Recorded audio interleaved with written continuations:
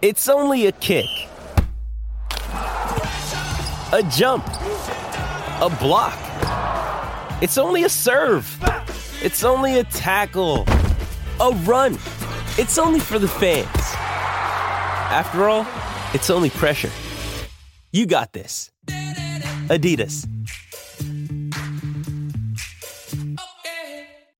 Great form by you hitting play on this podcast. Now, check out Same Racer, the brand new racing app for same race multi-tips. Same Racer.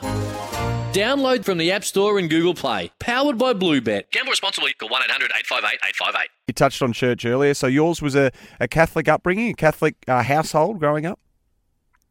Yes, it was a Catholic upbringing. I remember my earliest victory. I was a good little Catholic girl, had long hair down my back.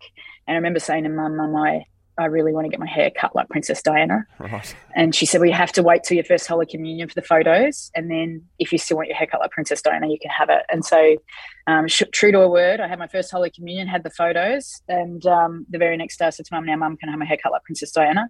And sure enough, look at me. I still look like Princess Diana to this day. I've had my hair cut short ever since. Just, I love that. Just straying ever so slightly away from the game for a moment, just with that Catholic upbringing, as you got older and we all discover ourselves, did that upbringing present, how will I frame it, some sort of barrier to discovering who you were? Yeah, you can say it. Yes, I think is the short of it. But I didn't know that at the time, that's what that barrier was, because, we'd go to church every Sunday.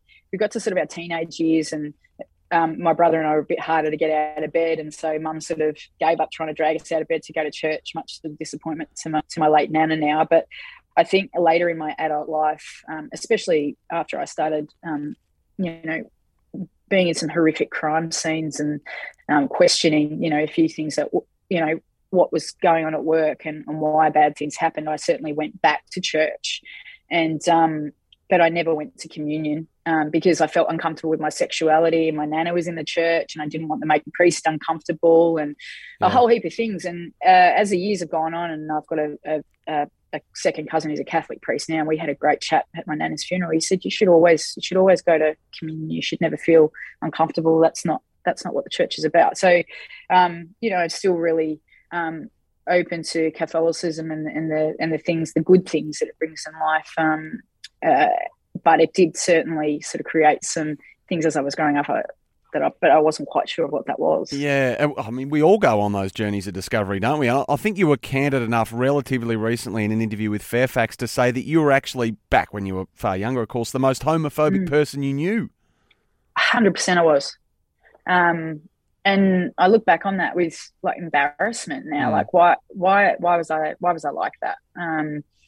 And I think it took being around, like I was a young person coming into football and meeting some amazing role models that I was playing with that had gone through their lives and hidden who they were, and now we're sort of starting to feel comfortable with that.